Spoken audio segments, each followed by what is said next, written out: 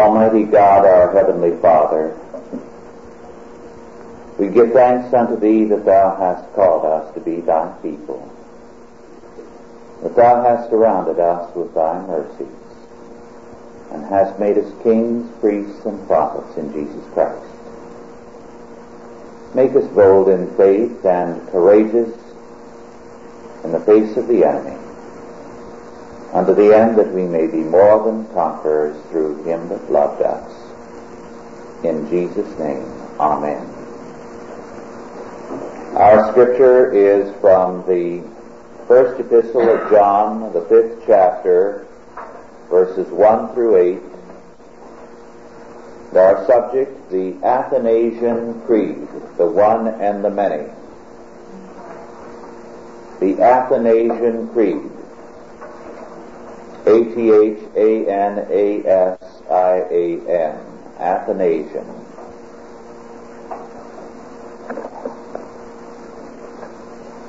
Whosoever believeth that Jesus is the Christ is born of God, and every one that loveth him that begat loveth him also that is begotten of him.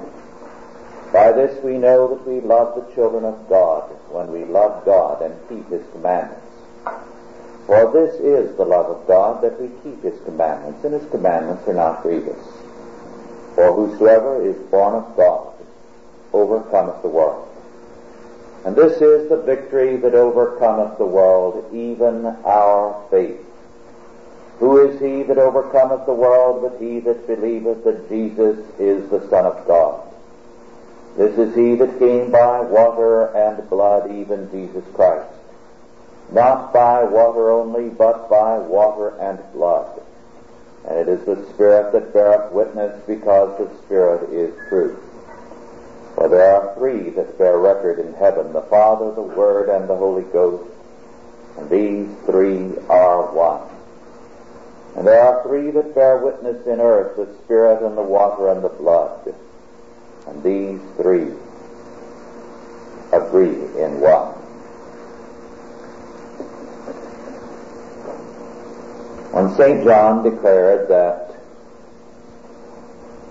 this is the victory which overcometh the world, even our faith,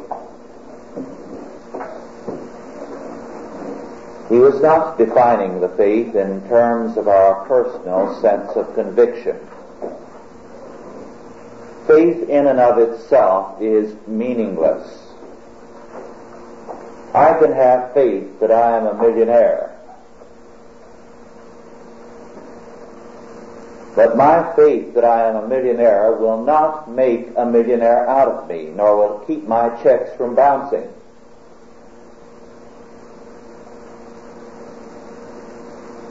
When St. John speaks of the faith which overcometh the world, he makes clear that this is the faith in Jesus as the Son of God and in the Trinitarian doctrine.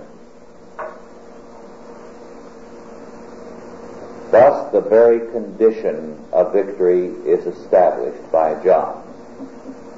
Trinitarianism. Now, when we speak of Trinitarianism,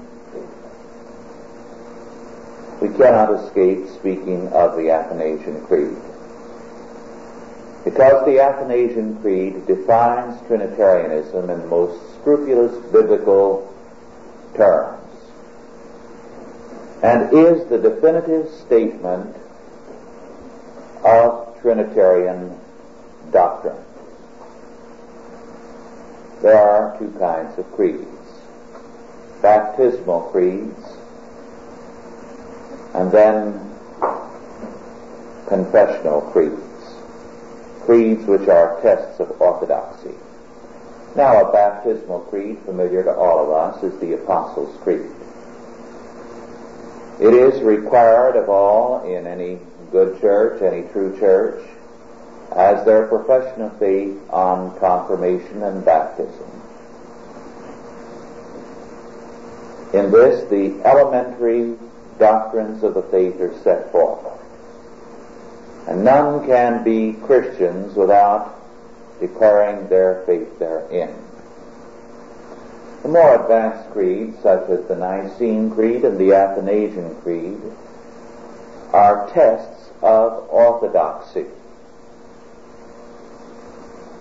And therefore they have a tremendous significance in giving not the elements of the faith, the ABCs as it were, but the essentials that are necessary for any mature comprehension of the Christian faith. The Athanasian Creed is the great creed in this respect. It bears the name of Athanasius, even though it was not written by him. Athanasius was the one who, in the controversies with Arianism or the Unitarianism and humanism of the day, made the first great stand at the Council of Nicaea. And so the creed took his name, although actually the creed was written by the followers and associates of St. Augustine, and indeed quotes extensively from St. Augustine, so that if we give it a single author, we would have to say it is virtually the product of Augustine. Nonetheless, it deserves the name of Athanasius in view of the great stand Athanasius took against a church and an empire that had gone over into Unitarianism and humanism. When Athanasius made his stand, he suffered for it. The emperor very quickly replaced him as Bishop of Alexandria, and George of Cappadocia was brought in to take his place, and the imperial troops were sent into Alexandria in order to make George the bishop. George tried to commend himself to the Orthodox Christians of the city, not by doctrine, but by persecuting the pagans of the city, by raiding their temples and in other ways abusing them.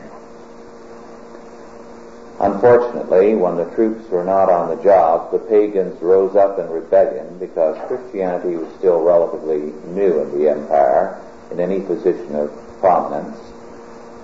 And they seized George, tied him to a camel, and dragged him through the streets, paraded him back and forth, and then triumphantly burned both George and the camel. So ended George of Cappadocia, the Arian or Unitarian who took Athanasius' place. There is a curious bit of history with regard to George of Cappadocia. According to Schaff and some other scholars, George went down into history as the patron saint of empires and of states, and he is now known as St. George. And in the legends that have grown up around this great patron saint of kingdoms and of empires, St. George slays the dragon, and the dragon is Athanasius. In the original form, the dragon was a wizard, Athanasius, but Athanasius has progressively gone downhill in the legend, and George of Cappadocia uphill. When George took over Alexandria, of course, Athanasius was driven into the desert where he spent a number of years. He was persecuted in various ways. He was accused of murdering Arsenius, but Arsenius, instead of being murdered, was in hiding in order to facilitate the framing of Athanasius on murder charges. Athanasius was able to locate Arsenius and to bring him with him into the proceedings, which threw quite a bit of cold water on the hearing. However, they were not through with Athanasius. Among the many other things they tried on him was to accuse him of having raped a virgin. At the hearing, the virgin, who was not a virgin but a prostitute and who had never seen Athanasius, was told who Athanasius was. That is, Athanasius was pointed out to her across the room so that at the right time she would identify him. Unfortunately, she identified the man next to him, who was very definitely not one of those who was to be prosecuted, but was one of the prosecuting party. And that again threw cold water on the proceedings. But it did not dampen their desire to destroy Athanasius. As a result, it is fitting that the creed bears his name, since he fought so strongly for the Athanasian Creed. The creed itself has a checkered history. The Eastern churches did not accept it, and this is significant, because liberty declined in the East and found its home in the West. When, in the Middle Ages, the Western Church began to turn its back on the faith of the Athanasian Creed, it too declined, and totalitarianism took over in Europe. With the Reformation, the Athanasian Creed again came into its own, and Luther declared it to be the greatest of all creeds. But since then, of course, it has progressively receded. It is recited once a year in the Lutheran churches. The Church of England has made its use voluntary, and so it has virtually disappeared. The Episcopal Church in this country dropped it entirely from the prayer book, and it has virtually disappeared as far as a living force in any church today is concerned. Let us now turn to the text of the Athanasian Creed itself. And after the reading of it, to analyze its significance. The Athanasian Creed. Whosoever will be saved before all things, it is necessary that he hold the Catholic faith, which faith except every one do keep whole and undefiled, without doubt he shall perish everlastingly. And the Catholic faith is this, that we worship one God in Trinity, and Trinity in unity, neither confounding the persons nor dividing the substance. For there is one person of the Father, another of the Son, and another of the Holy Ghost. But the Godhead of the Father, of the Son, and of the Holy Ghost is all one, the glory equal, the majesty co-eternal. Such as the Father is, such is the Son, and such is the Holy Ghost. The Father uncreate, the Son uncreate, and the Holy Ghost uncreate. The Father incomprehensible, the Son incomprehensible, the Holy Ghost incomprehensible. The Father eternal, the Son eternal, and the Holy Ghost eternal. And yet there are not three eternals, but one eternal. As there are not three uncreated, nor three incomprehensibles, but one uncreated and one incomprehensible. So likewise the Father is almighty, the Son almighty, and the Holy Ghost almighty. And yet there are not three almighties, but one almighty. So the Father is God, the Son is God, and the Holy Ghost is God, and yet they are not three gods, but one God. So likewise the Father is Lord, the Son Lord, and the Holy Ghost Lord, and yet not three Lords, but one Lord.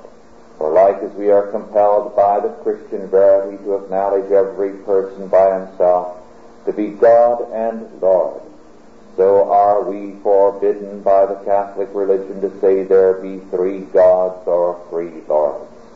The Father is made of none, neither created nor begotten. The Son is of the Father alone, not made nor created, but begotten. The Holy Ghost is of the Father and of the Son, neither made nor created nor begotten, but proceeding. So there is one Father, not three fathers, one Son, not three sons, one Holy Ghost, not three Holy Ghosts. And in this Trinity none is before or after another, none is greater or less than another, but the whole three persons are co-eternal together and co-equal. so that in all things, as is aforesaid, the unity in Trinity and the Trinity in unity is to be worshipped. He therefore that will be saved must think thus of the Trinity.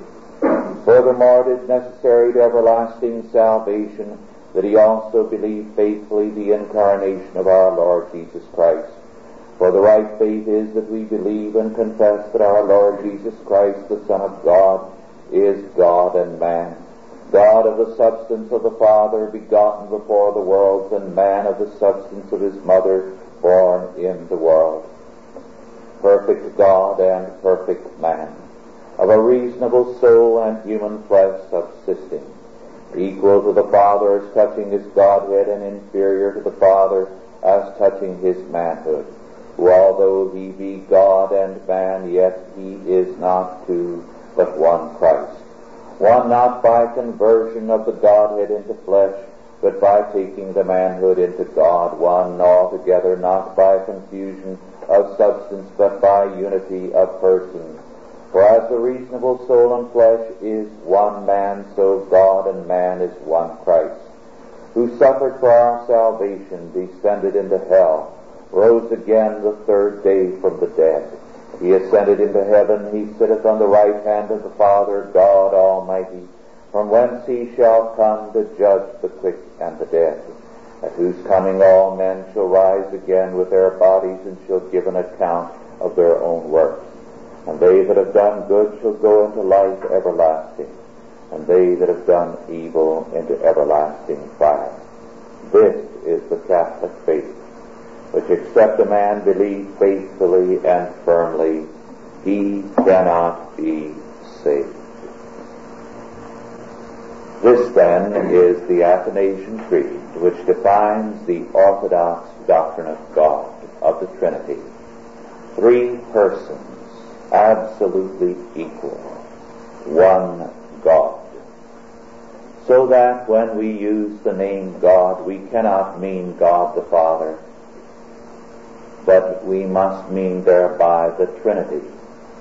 God the Son, God the Holy Ghost, equally God with God the Father. The name of God is therefore applicable to all three persons. And to reserve the name of God to the Father only is Arianism and Unitarianism. Now, this doctrine is exceedingly important.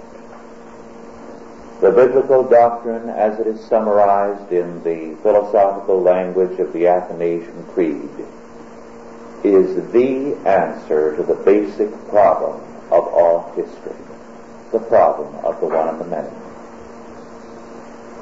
Now, the problem of the one and the many is not commonly known today because our education has become so derelict that we are no longer aware of those things which constitute the basic problems of life.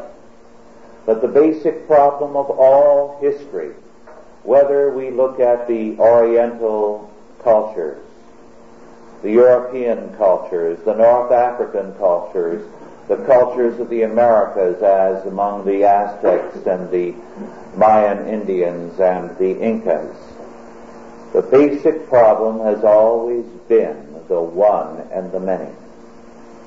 What is this problem? The problem is simply this: which is more basic, more ultimate in life, in the world, in the universe? The oneness, the unity of things, or the manyness, the particularity, the individuality of things? If you answer in favor of the oneness or the unity of things, then you have totalitarianism. And you say the group is everything and the individual is nothing.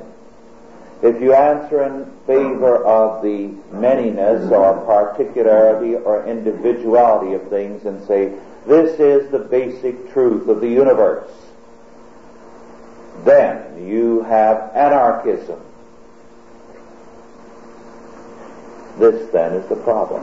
Which is more basic, unity or individuality, the one or the many, the group or the members of the group, the state or the citizens? marriage as an institution, or the man and the wife in marriage, the church or the members of the church. And throughout history, mankind has moved from totalitarianism to anarchism, from one to the other, and seen no other way. And both answers are destructive of liberty. Today we have on the one hand the Marxists and socialists who say the truth about things is the unity, the oneness of things. Totalitarianism is the answer. On the other hand, you have libertarians and you have beatniks, anarchists who say the individuality of things is the truth, the reality of life. And then you have the tyranny of anarchy, of atomism. And all of history, virtually, apart from certain Christian eras, has veered from totalitarianism to anarchism. And man has always suffered between these two extremes. Now, the doctrine of the Trinity alone gives an answer to this problem. There is no other answer. The doctrine of the Trinity declares that there is one God, so that unity is ultimate in God. But at the same time, there are three persons in the Godhead, and their threeness is as ultimate as their oneness, so that individuality is equally ultimate with unity in the Godhead. So that we cannot say their unity is more important than their individuality. That the tri-personality of God is less important than its unity. The one and the many are equally important in the Trinity. The oneness and the threeness of God. What does this mean, therefore? It means that all things having been created by God, all things therefore are in terms of God and of His nature, so that in all of reality there is an equal importance to the oneness of things and to the individuality of things, to unity and to individuality. So we cannot say it is the state that is more important than the individual, or the individual than the state. Both are equally important, equally necessary. We cannot say that marriage is everything as an institution and the man and wife nothing. No. Both the institution and the members of the institution are equally important. It is not the church that is everything and its members nothing, but both alike have an equal importance, because there is the equal ultimacy of the one and the many. Now, the implications of this are tremendous. History always, before Christ, and apart from the Bible, moved unstably, zigzagging back and forth between totalitarianism and anarchism. The history of Greece and the history of Rome, for example, are excellent illustrations of this. But the minute this doctrine was firmly established in the minds of believers, it worked a revolution. The Athanasian Creed became the creed of the West. At this point, the Eastern Church became dark. It never adopted the Athanasian Creed. What happened? The East, which had had up until Chalcedon theological ascendancy, began to decline. It went into tyranny and into bondage. But the West became the area of liberty. When the Western Church began to go into Aristotelianism with scholasticism, reviving the old Greek answers, it too went into totalitarianism and then fell also into anarchism. So that in the century before the Reformation you had Europe torn asunder in a conflict between vicious totalitarian tyrants and anarchists who went for every kind of cultism that we see today. There were nudist groups who believed that there was no law apart from the individual desire, or no morality that could bind man, because the individual was his own law. And you can find in the old print great parades of these people in public places in the late Middle Ages, demanding their rights and demanding that the whole of Europe go their way, while the tyrants were dragging it their way. With the Reformation, the Athanasian Creed was again given a centrality. In Western Europe, particularly those areas that were Protestant, became the areas of liberty, and this country in particular. But as the Athanasian Creed and the faith that it represents in the infallible Word of God and in the triune God began to recede in these countries, they again fell prey to the twin forces of totalitarianism and anarchism. This has been the foundation, together with the work of the previous councils, of Western liberty. And there can be no liberty without a return to this faith. You can expose communism all you want. You can uncover every fact that is in existence concerning the communists, and it will do no good. Because as long as men have only the alternatives of totalitarianism and anarchism, what hope has man? They have to have the answer which is that of Christian liberty, the answer of the Trinity, the equal ultimacy of the one and the many. That neither the group nor the individual is more important, but both have an equal importance. This doctrine is grounded on the Trinity and the Trinity alone. Every heresy that has rent the church has been a form of subordinationism, a tampering with this doctrine of the Trinity, a declaration that Christ is not really God and the Holy Spirit is not really God, and a destruction of this which is the one true faith.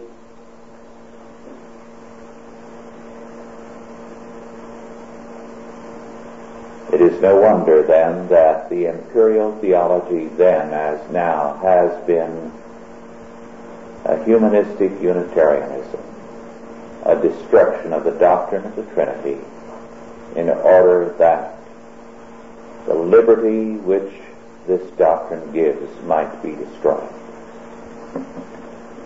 Now the Athanasian Creed has been bitterly attacked by many for its damnatory phrases. Whosoever will be saved before all things, it is necessary that he hold the Catholic faith. Which faith, except everyone do keep whole and undefiled, without doubt he shall perish everlastingly. And these critics have said this is ridiculous. For anyone to understand this creed requires that they have the mind of an Augustine. And how many Augustines are there in the church? Are you saying that only Augustine and a handful of theologians and philosophers since who've been able to understand him are going to go to heaven? And the answer to that is by no means. Every humble Christian is called upon to believe this doctrine. They are not expected to understand it. Similarly, they are called upon to believe the Word of God. They are not expected always to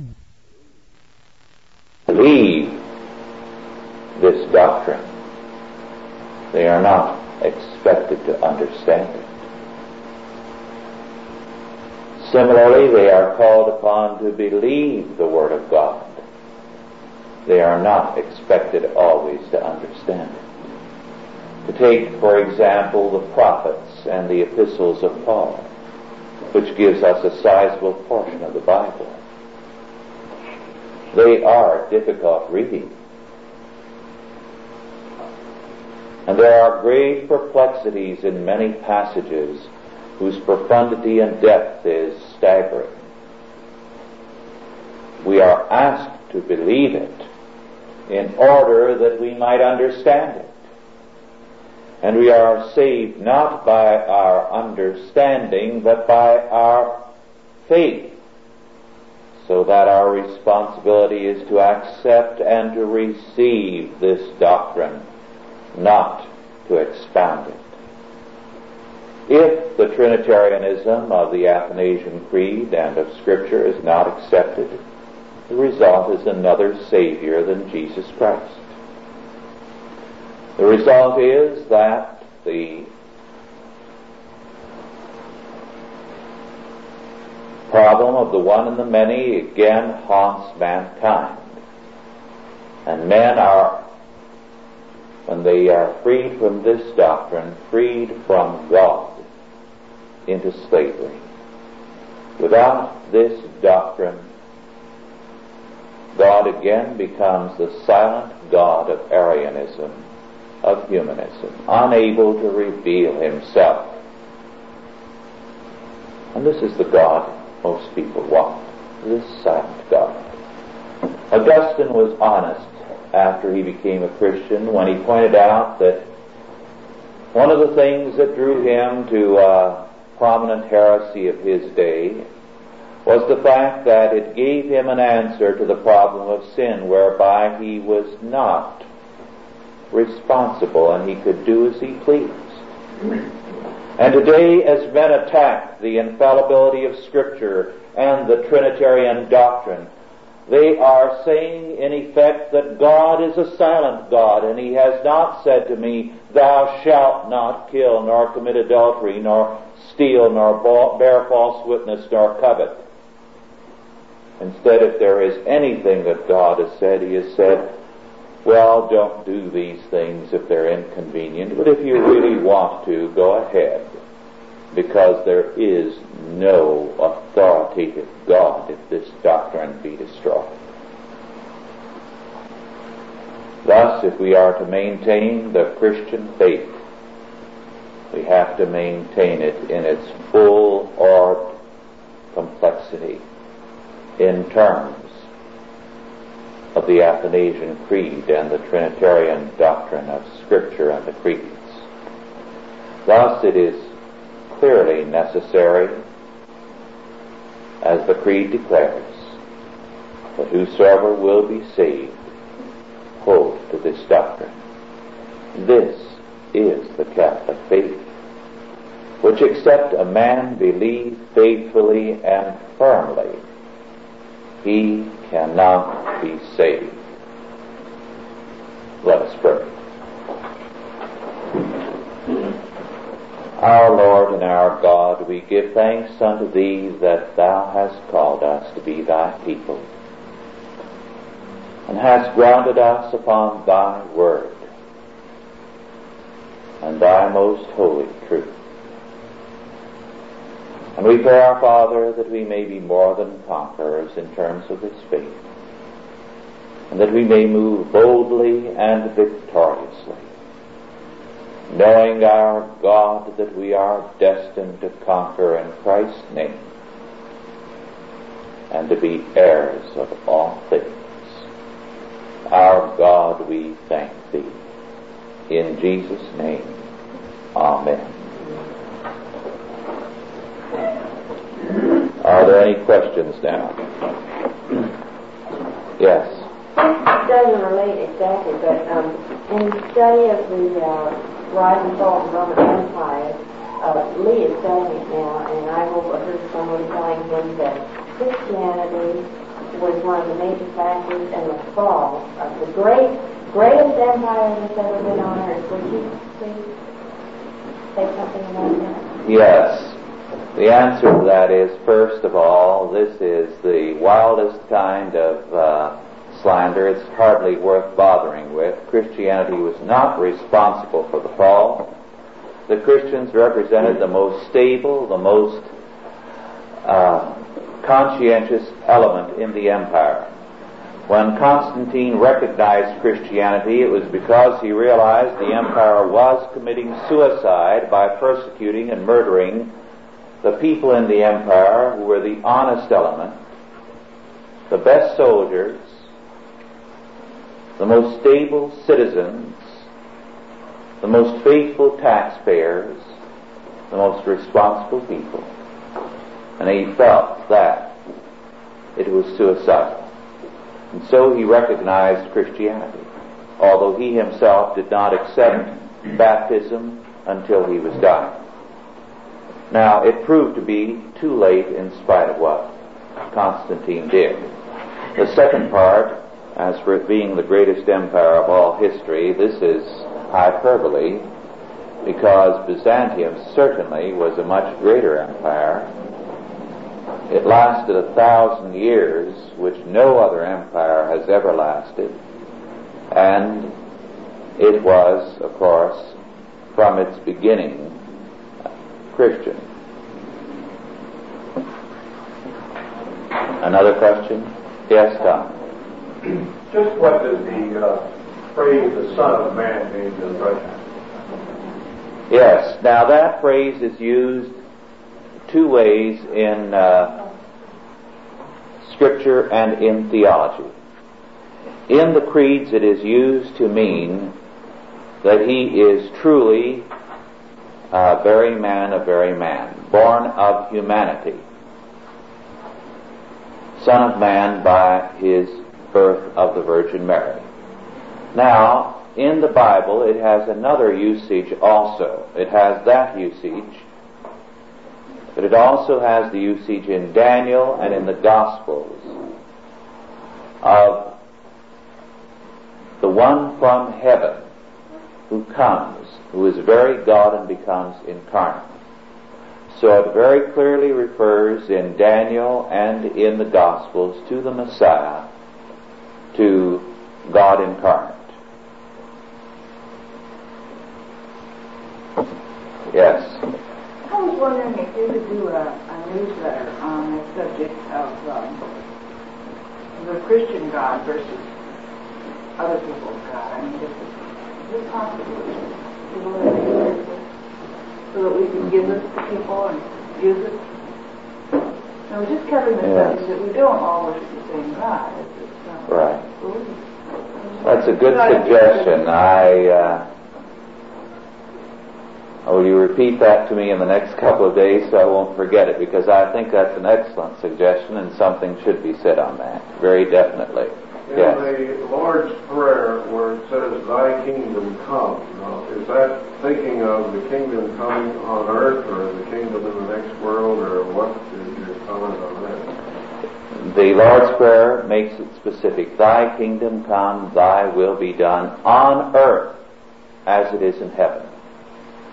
So that it is very, very wrong to equate the kingdom purely with a heavenly order. The prayer then becomes nonsense. And we don't have to be raptured to get to the kingdom. God's kingdom is to be ushered into this world. Its fullness will be in eternity. But it is definitely and specifically for this world. And it is too bad that so many have so spiritualized the faith at this point. Yes? Is the form of our government not patterned after the Trinity and coming back, or is this just like the judicial, the administrative? Well, yes. No, the concept of the division of powers, of course, derives from the Trinitarian doctrine. And you have a balancing of the powers of the state as against the powers of the people, so that both are to be equal in power. Here you have the equal ultimacy, you see, or importance, because ultimacy belongs to God alone, the equal importance of the group as well as the individuals of the group. So that our form of government was set up to be thoroughly Christian. In fact, they felt so strongly about the Christian aspect that they didn't use the word sovereignty. Not even, no state constitution nor the federal constitution used the word sovereignty, because sovereignty belonged to God alone, to the Trinity. They're talking about it now, though, I mean. Oh, yes. It was introduced into the state constitutions, and it is now introduced into our federal constitutional thinking by Supreme Court decisions. Yes. How did you answer about, as they say, the word Christian, or that this is a Christian nation, is not mentioned in the Constitution or any of the writings, so therefore it is not a Christian nation? Yes. The answer to that is there is no reference to Christ or to God in the Constitution, because, as the First Amendment made it clear, this was a matter of states' rights exclusively. Every state had its own legislation. Every state required certain things of citizens. In every state you had to, for example, believe the Bible was the Word of God and accept the doctrine of the Trinity, or you could not vote. For example, in the state of Virginia, and we think of Virginia as perhaps being not as strict as some of the other states, but at the time of the Constitution, the time of the War of Independence, if you denied the doctrine of the Trinity, your children could be taken away from you for their own welfare. Now, you see, they therefore said, since we as separate states have the jurisdiction for the religious life of our state, we don't want the federal government interfering with our religious establishments.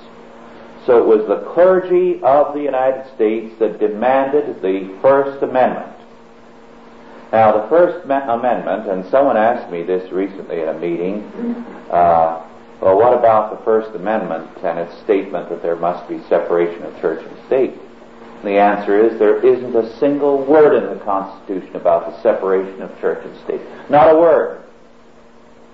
The First Amendment simply says the federal government, Congress, can make no laws respecting an establishment of religion or prohibiting the free exercise thereof. In other words, the federal government is to stay out of the area of religion, because this is the jurisdiction of the states and of the counties.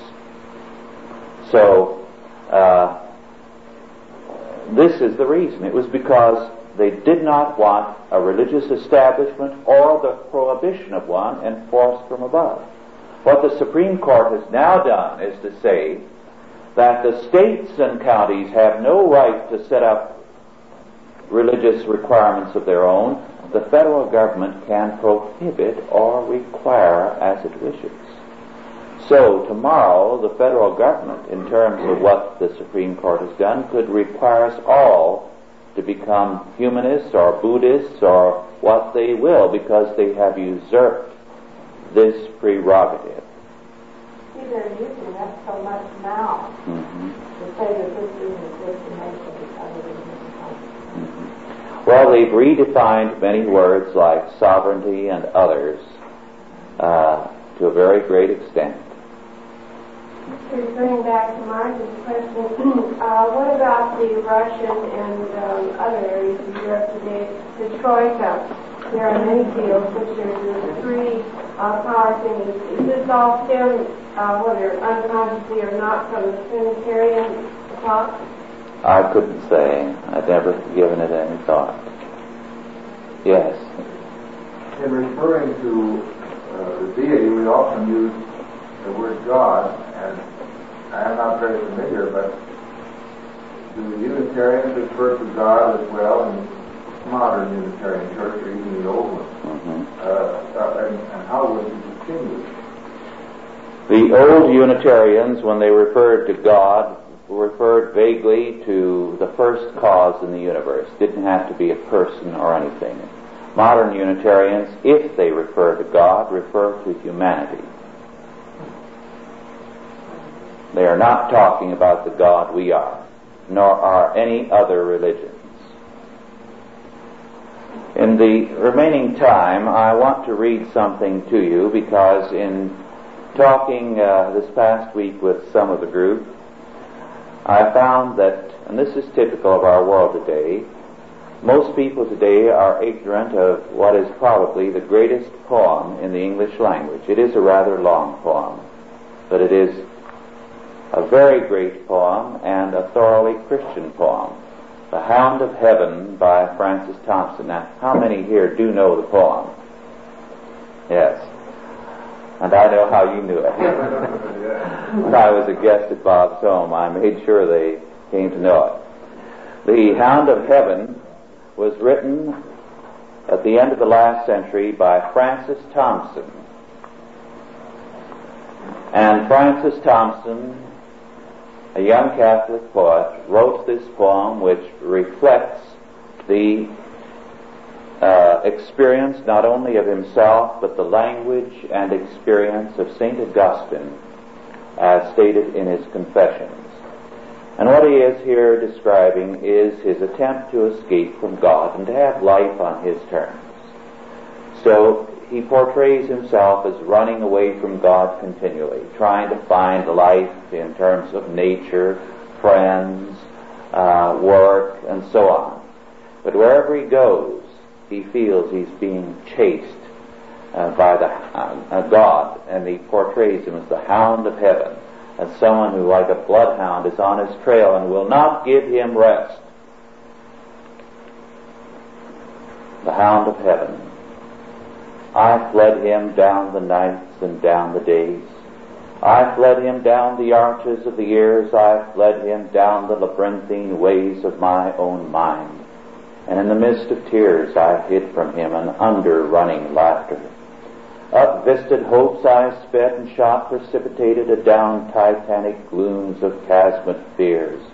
From those strong feet that followed after, but with unhurrying chase and unperturbed pace, deliberate speed, majestic instancy, they beat, and a voice beat more instant than the feet. All things betray thee who betrayest me.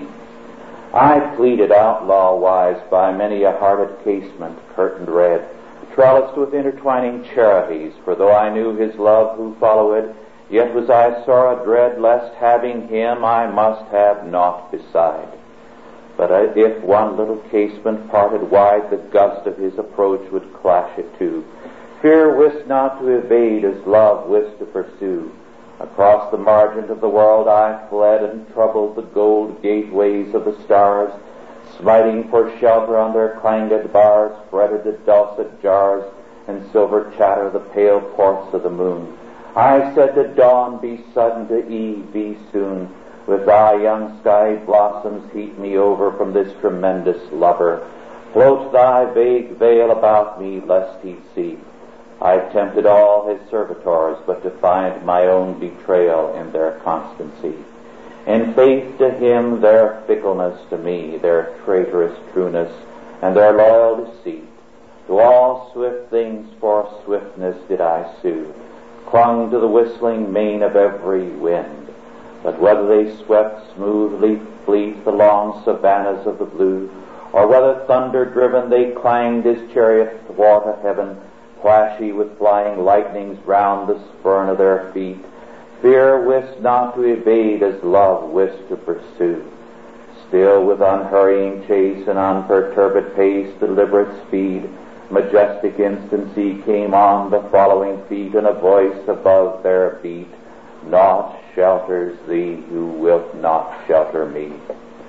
I sought no more, that after which I strayed in face or man or maid. But still within the little children's eyes seems something that replies, "They at least are for me, surely for me." I turned me to them very wistfully, but just as their young eyes grew sudden fair with dawning answers, their angel plucked them from me by the hair. "Come then, ye other children, natures, share with me," said I, "your delicate fellowship. Let me greet you lip to lip. Let me twine with you caresses, wantoning with Our Lady Mother's vagrant tresses, banqueting with her in her wind-walled palace underneath her azure dais, quaffing as your taintless way is from a chalice lucent weeping out of a day spring." So it was done. I and their delicate fellowship was one. Drew the bolt of nature's secrecies. I knew all the swift importings on the willful face of skies. I knew how the clouds arise, spumant of the wild sea snortings. All that's born or dies rose and drooped with, made them shapers of my own moods, or wailful or divine. With them joyed and was bereaven. I was heavy with the even when she lit her glimmering tapers round the day's dead sanctities. I laughed in the morning's eyes. I triumphed and I saddened with all weather. Heaven and I wept together, and its sweet tears were soft with mortal mine. Against the red throb of its sunset heart I laid my own to beat and share commingling heat, but not by that was eased my human smart. In vain my tears were wet on heaven's great cheek. For all we know not what each other says, these things and I, in sound I speak, their sound is but their stir. They speak by silences. Nature, poor stepdame, cannot slake my draught.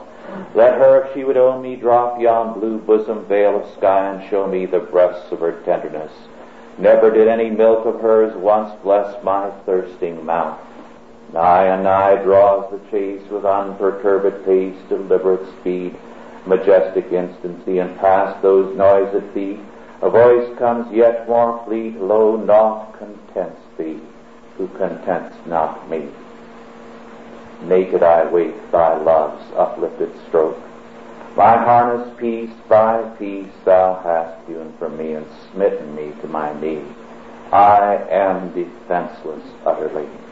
I slept, methinks, and woke, and slowly gazing find me stripped in sleep. In the rash lustihood of my young powers I shook the pillaring hours and pulled my life upon me. Grimed with smears I stand amid the dust of the wounded years. My mangled youth lies dead beneath the heap. My days have crackled and gone up in smoke, have puffed and burst as sun starts on a stream. Yea, faileth now even dream the dreamer and the lute the lutanist. Even the linked fantasies in whose blossomy twist I swung the earth, a trinket at my wrist, are yielding. Chords of all too weak account for earth with heavy griefs so overplust. Ah, is thy love indeed a weed, albeit an amaranthine weed, suffering no flowers except its own to mount? Ah, must Designer infinite, ah, must thou char the wood ere thou canst limn with it? My freshness spent its wavering shower in the dust, and now my heart is as a broken fount wherein tear drippings stagnate, spilt down ever from the dank thoughts that shiver upon the sighful branches of my mind. Such is what is to be. The pulp so bitter, how shall taste the rind? I dimly guess what time in mists confounds, yet ever and anon a trumpet sounds from the hid battlements of eternity.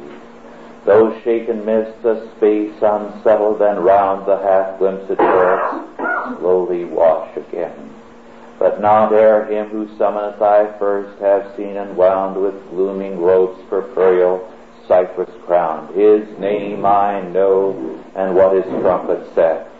Whether man's heart or life it be which yields thee harvest, must thy harvest fields be dunged with rotten death? Now that long pursuit comes on at hand the fruit, that voices round me like a bursting sea. And is thy earth so marred, shattered and shard on shard, though all things fly thee, for thou fliest me? Strange, piteous, futile thing, wherefore should any set thee love apart? Seeing none but I make much of naught, he said, and human love needs human meriting. How hast thou merited of all man's clotted clay the dingiest clot? Alack, thou knowest not how little worthy of any love thou art. Whom wilt thou find to love ignoble thee? Save me, save only me. All which I took from thee I did but take, not for thy harms, but just that thou mightest seek it in my arms. All which thy child's mistake fancies at lost I have stored for thee at home. Rise, clasp my hand and come. Halts by me that foot door. Is my gloom, after all, shade of his hand, outstretched caressingly? Ah, fondest, blindest, weakest, I am he whom thou seekest. Thou dravest love from thee, who dravest me. Now that's the Hound of Heaven by Francis Thompson, which is Augustinian to the core. We have time possibly for one more question. Yes? What about the Nicene Creed? Is that quite similar to this one here? No, the Nicene Creed, which reflects the work of the Nicene, Constantinopolitan, and Chalcedonian councils, is an expansion of the Apostles' Creed. It's perhaps twice as long as the Apostles' Creed, and not nearly as detailed and as specific as the Athanasian, which concentrates exclusively on one point, the doctrine of the Trinity.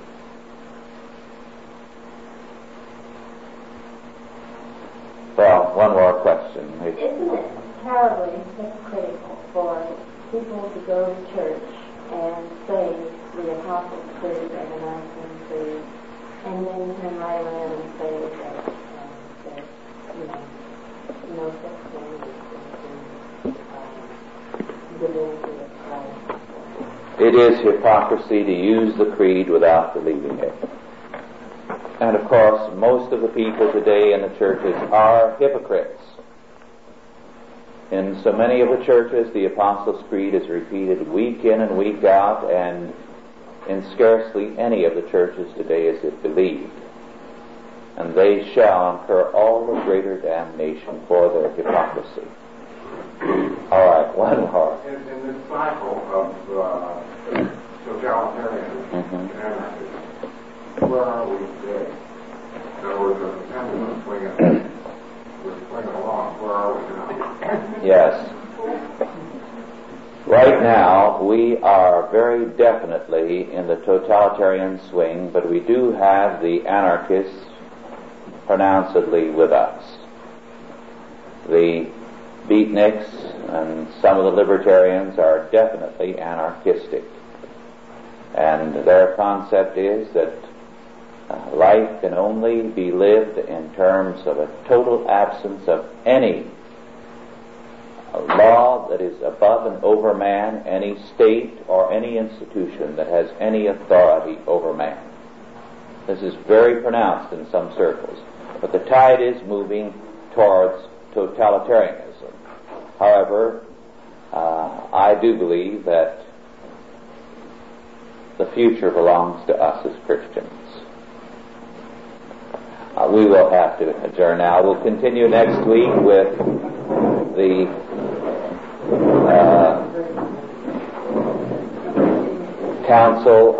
Second Council of Constantinople.